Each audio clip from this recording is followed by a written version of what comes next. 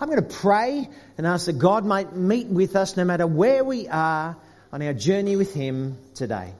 Dear God, I want to thank You for Your gift of Your Son. And if this event is real, then it changes everything.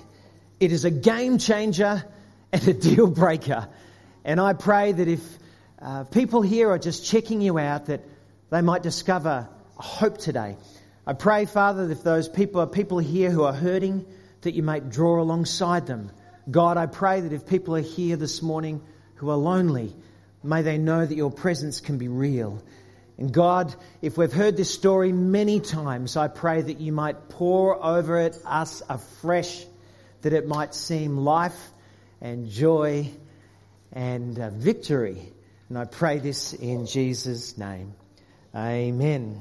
Amen. Well, the story of Easter goes something like this, and Lindy did it so well this morning. On the first day, according to John, as he wrote about this story, on the first day of the week, very early, Mary Magdalene came to the tomb while it was still dark. You see, the body had been taken down off the cross, and because it was a Sabbath day, they needed to do all of their preparations quickly before the day of rest or the days of rest happened. And so they did. They wrapped the body, they placed it in a tomb, but there were still some details that needed sorting out. And so Mary came with some others on that first day of the week, very early in the morning. And when she got there, she saw that the stone had been rolled away from the tomb. So she ran off and went to Simon Peter and to the other disciple, the one Jesus loved. Now let's just pause there for a moment, because Jesus doesn't have favourites. But we suggest from this that there was another person, maybe a younger person, maybe a relative of Jesus' family, a cousin, who was part of the mob, part of the disciples. And they kind of loved having him around. And he was the one that everyone kind of treated like a younger brother. The one that Jesus loved. They had affection for him. And so there was this kind of conversation in which Mary came to them and told them about it. And so what happened was, she said these words.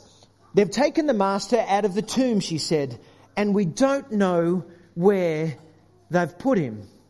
You see, if there was one thing that was certain about that Easter morning, in that time, in that place, in that world, is that no one was expecting somebody to rise from the dead.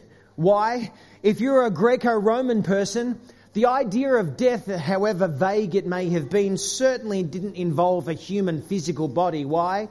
Because the real self, the true self, was your spirit, your soul. This body, the human body, was prone to decay. Why would you want to get another one? The best thing to do would be to liberate from it so that you could experience your real self, your true self, the soul, the spirit outside of it. No one in the Greco-Roman world would have been expecting somebody to rise from the dead. Same with Jewish person. Jewish person, their best idea of the life to come, the age to come, is when God would come and become king, and that He would raise all of the dead to life, and if you like, He would set into motion a new kingdom where the Jewish people would be a light to the nations, and He would bring His restorative justice and His loving power, and it would transform the world in one sweeping blow. There was certainly no idea in their mind that it would begin with one person, a person. And if the Greco-Roman world and the Jewish world agreed upon one thing, it was simply this. Crucified people did not come back to life. That was the most sure thing, that people who were crucified did not come back to life. So when they arrived on this day, on this particular morning, and she saw that a stone had been rolled away, the last thing in their thinking was that a body, somebody, was going to be raised to new life. In fact, this clash of stories has been echoing through the ages. If you like, there's been stories that have been propagated and perpetuated. Someone has said that human beings were narrative animals. The story that we exist in and believe in is the worldview by which we see everything. And if you like, at this time of year in our culture, we have two competing stories that collide with one another. Some people are away on Easter holidays right now, enjoying themselves, opening up eggs. And they have this strange word, Easter. I wonder what that means. Isn't that something about a Christian festival? You see, there's competing worldviews and stories. There's the one that we've inherited, if you like, in the last few hundred years, that all that there is, the real story, the true story, the one that is the main story, is everything that's been validated and verified by the scientific quest. This one, if you like, is the true story. Everything that is test tubable is real, and every other story is subservient to it. It's the dominant one. And what does it do with the Jesus story? Well, the Jesus story, if you like, is kind of the story of myth and legend and superstition, the one of faith and convictions, the inner world that shouldn't interact with the material world around about us. If you like, this story says of this story that this story is just a story. It's the story that's been passed on, fabricated, a story retold in another story in another language, passed on. And if you like, it should begin with the storyline. Once upon a time, in a far, far away land, there lived a person called... This is the fabricated story. This is the one that was written many, many, even centuries afterwards. That's what this story would like to say of this story. But the truth is, even the Peter we just read about, in the year 50, just 20 years after, if you like, this event, this is what he writes, just 10 years before he's crucified by Nero. He says, "We've made known to you the power and appearing of our Lord Jesus, the Messiah, you see. We were not following cleverly devised myths, rather we were eyewitnesses of his grandeur. We were there, we saw, we felt, we touched. This is good news." The second myth that this story would like to say of the Jesus story is that it's ahistorical. There's nothing else in the world of history and extra-biblical language that would point to this story. But actually, the story, if you like, the historian of antiquities by the name of Josephus, a Roman Jewish historian, just in the end of 1st century into 2nd century, writes these words. "At this time there was a wise man called Jesus, and his conduct was good, and he was known to be virtuous. Many people among the Jews and other nations became his disciples. Pilate condemned him to be crucified and to die, but those who had become his disciples did not abandon his discipleship. They reported that he had appeared to them 3 days after his crucifixion, and that he was alive." The third myth that this story would like to say about this story is that science, this story, has squashed all other stories, certainly the Jesus one. It's interesting. Francis Collins, the eminent biologist who has mapped the human genome, eminent scientist and follower of Jesus, says this: "I have found that there is a wonderful harmony in the complementary truths of science and faith. The God of the Bible is also the God of the genome. God can be found in the cathedral or in the laboratory." I like that. You see, this story would like to have anyone else who believes in this story to think that it is lesser, that it is discarded, that it is outdated. But if you like, this says it's the dominant story that you must believe.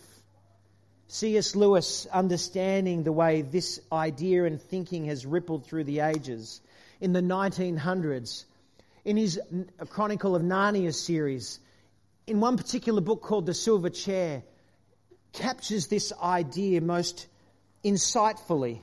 You see, the children are in Underland, and they've stumbled across the chamber of the Queen of Underland. And as they're standing in that firelit room, the Queen of Underland enters, and she begins to engage them and talk to them. And as she's talking to them, she slowly moves around her chamber towards the fireplace. When she gets to the fireplace, she reaches for her mandolin and her magic dust. She throws it into the fire, and she begins to strum and recite these words: "There is no overland. There is no Aslan. All there is here and now." And the magical dust gets infiltrated into the children's minds and their thinking, and they begin to parrot the words. It's true, there is no overland. There is no Aslan. All there is here and now. There is no overland. There is no Aslan. All there is here and now. That's what this story would like to say about this story. If you like, the dominant one that squashes all others. But you see, that is not the only story.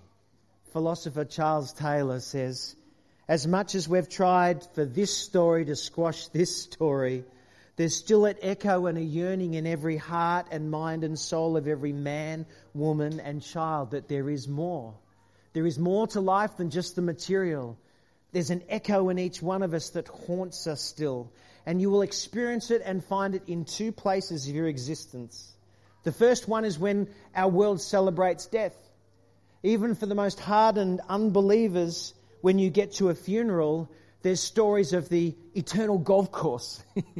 Or the pub where the beer just never runs out. Or we're just up there drinking with our mates. And he says that points to the reality that there's an eternity that echoes in the hearts of every man, woman and child to want more. And he said you'll experience the flat world of materialism in another profound way. And it has to do with how we order our time. He says we order our time in rhythms and cycles so that we can feel like there is a meaning and a drive and a purpose pushing forward. However, there are moments when time seems to stop and we have this overwhelming feeling of boredom, or maybe the fear of boredom. You felt this too, didn't you? On Friday, there was only one football game in town. People were panicking because the shops were closed. And you know deep within yourself in those moments when you realise they had substandard content on the television that you thought, what will I do with myself now? And so you reached for your iOS device, did you not, to try and fill the gap. You see, there's an echoing in the human psyche and spirit that says no matter how strong and dominant this story is, it will not squash this one, that there is more to life than just a flat world, and that God is on the move, and that this story is not the only story. I was speaking to a friend who I took fishing many years ago. He said, Troy, I don't know if I believe this God stuff. In fact, I'm pretty sure I don't. As we were coming back from that fishing experience, I said, mate, have you never had a religious experience in your entire life? To which he thought for a moment in the car. And he said, actually, maybe I have.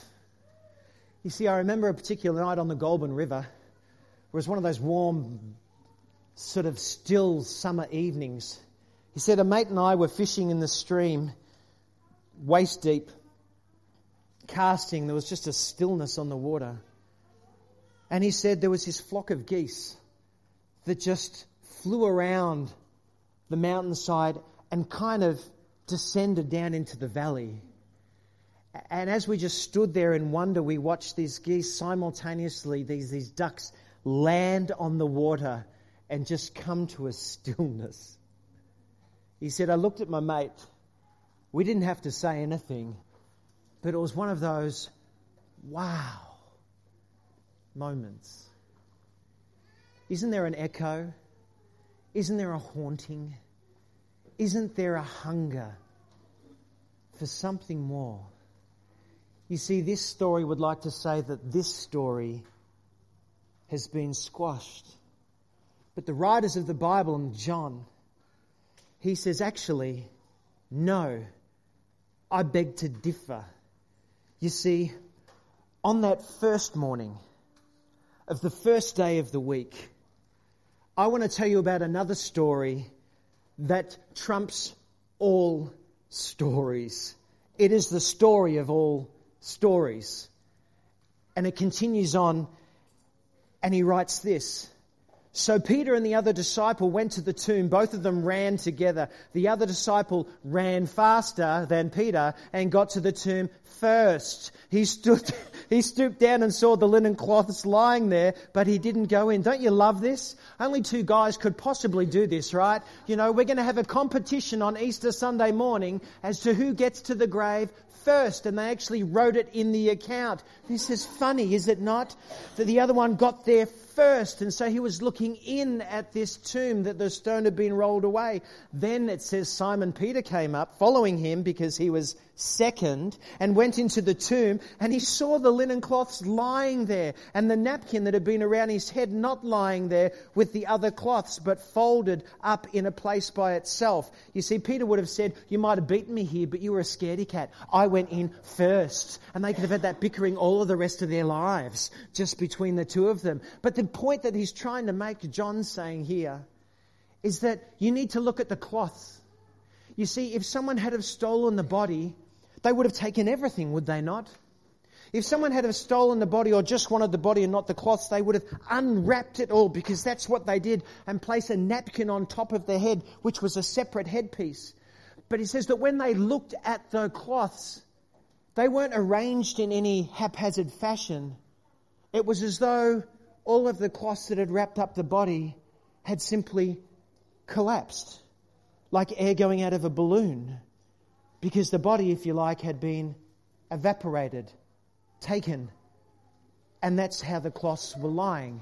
So much so that it says that when the other disciple who had arrived first at the tomb went into the tomb as well, and he saw and he believed. You see, if there was a message that rang out on the day, is that no one was expecting somebody, but this somebody wasn't just anybody we're talking about. Do you know what I mean? You see, nobody was expecting somebody, but this body was just no ordinary anybody.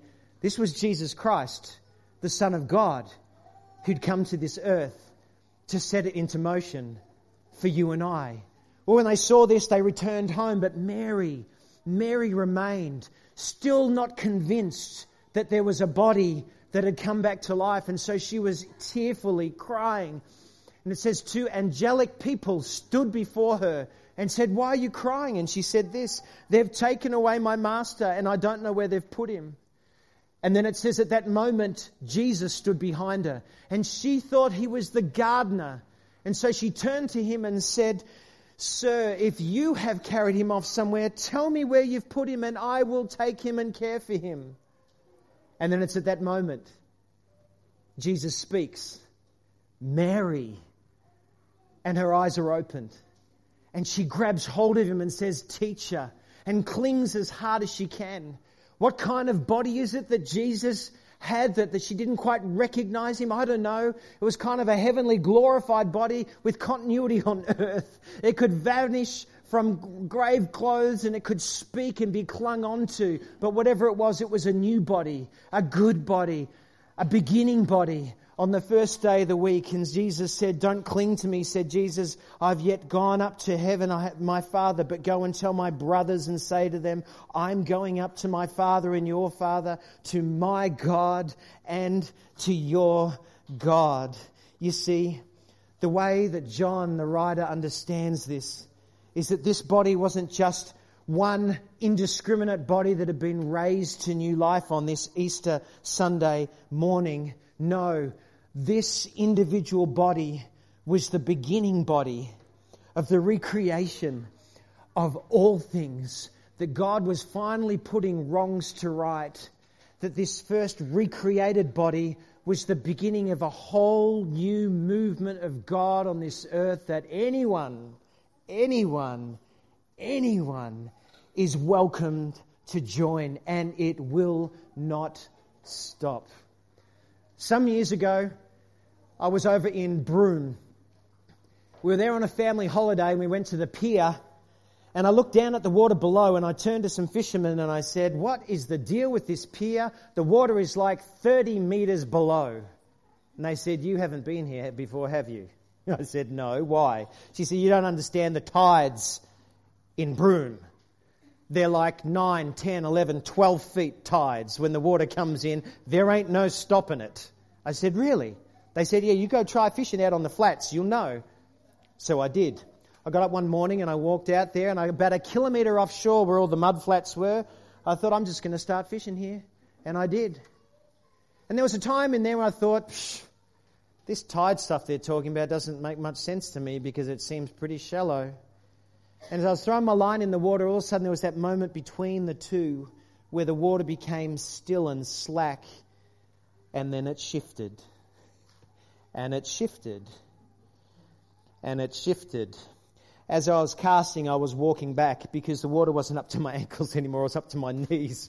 I was still casting, I wanted to catch fish. And so the water was coming up faster and faster, and I kept walking until there was a moment there I went, I'm not sure if I'm going to make it back to land here because this tide is just unrelenting. And so by the time I did make it back to land, I could see that the waters had entirely enveloped all of the land before it. And my friends, that is a picture, if you like, of what was happening on that first morning, the beginning morning on the 8th day of the new week.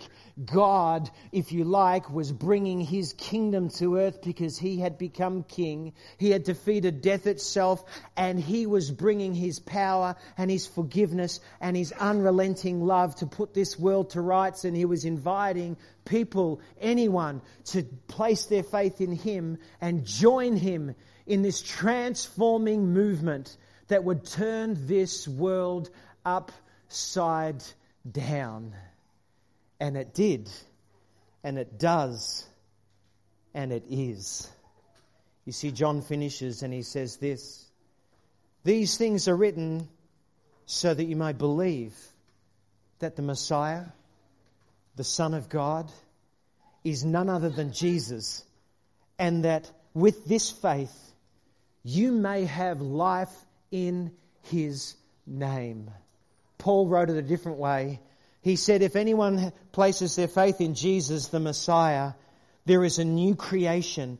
That creation that Jesus brought into being on that Easter Sunday morning will come alive in you. And it transforms people's lives, and it forgives and washes them clean. It heals them of shame. It gives them a sense of purpose. And if you like, it's as though they are alive for the first time. Old things have gone, and look, God is making everything new.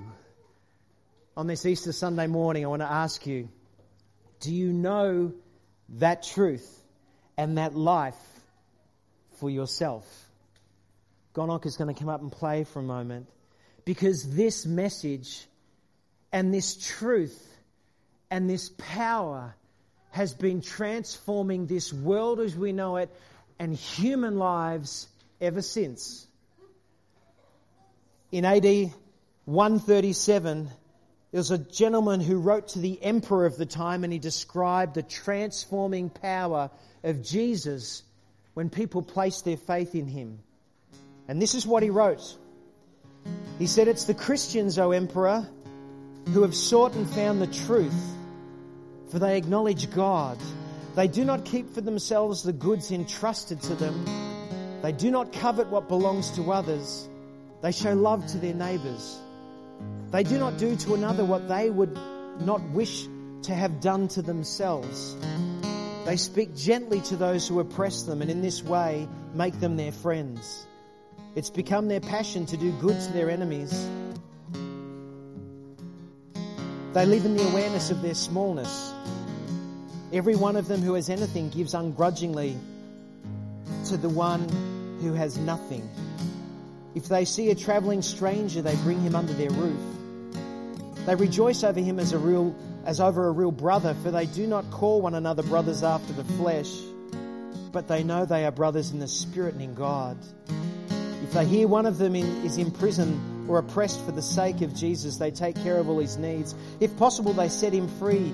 If anyone among them is poor or comes into want while they themselves have nothing to spare, they fast 2 or 3 days for him. In this way, they can supply any poor man with the food he needs. This, O Emperor, is the rule of life of those would-be Jesus followers, those Christians. This is their manner of life. Because of them, good flows in the world.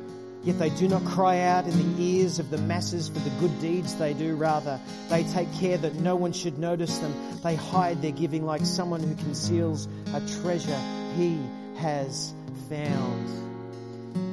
If you had have asked a an early follower of Jesus, how do I know your Jesus has come back alive from the dead? They would simply answer this. How do I know? How do I know? How do I know he's come back alive? He's alive in me. And come and see how we live. Surely the kingdoms of the heavens have arrived in its upside down way, and it's turning things right side up, and it started in me, and I just can't help by telling other people and living it out, because God has become king. Death is defeated. New hope has come. It's alive in me. As we pause this morning and celebrate Easter Sunday morning, I wonder if the right thing for you to do here is to engage with God afresh. Maybe you're a long-in-the-tooth follower of Jesus and you need to have some fresh breath blown into you of his upside-downness. You need a fresh experience and encounter of his Spirit. In a moment, I'm just going to create a space for you to ask him. Breathe that new life. Wonder if you're here this morning and you feel alone or troubled. You wonder. Well, as it was shared this morning, this Jesus, this one who came back to life, is the King of all. Why don't you ask him again? Would you work in and through this situation and bring it before him, that he might be king over those? Maybe you're here this morning. This is the first time you've heard the good news message, and it is good. And you want to see, I want that goodness too. The way you enter in is by a settled conviction, a believing, trusting obedience that agrees with Mary and the one Jesus loved, and Peter. It's come back to life. Jesus, come alive in me. So as God, I pray, why don't we pause and pray? Father, here in this place this morning, for those long in the tooth, but perhaps the story has become dusty, would you breathe a new life into them, I pray? Holy Spirit, would you breathe freshness in, that they might feel an infilling power of this, and may it cause transformed living, love, and hope, and joy, and purpose. Because this story is the story above all stories. God, for those who are hurting and troubled, we bring this before you now. We ask that your fresh power might flow, seeing comfort, transformation and change and answers to prayer. Jesus, for those who would open up their hearts to you and say, I will bend my knee and make you my king, would you come and breathe your life? We pray in Jesus' name. Amen. Happy Easter.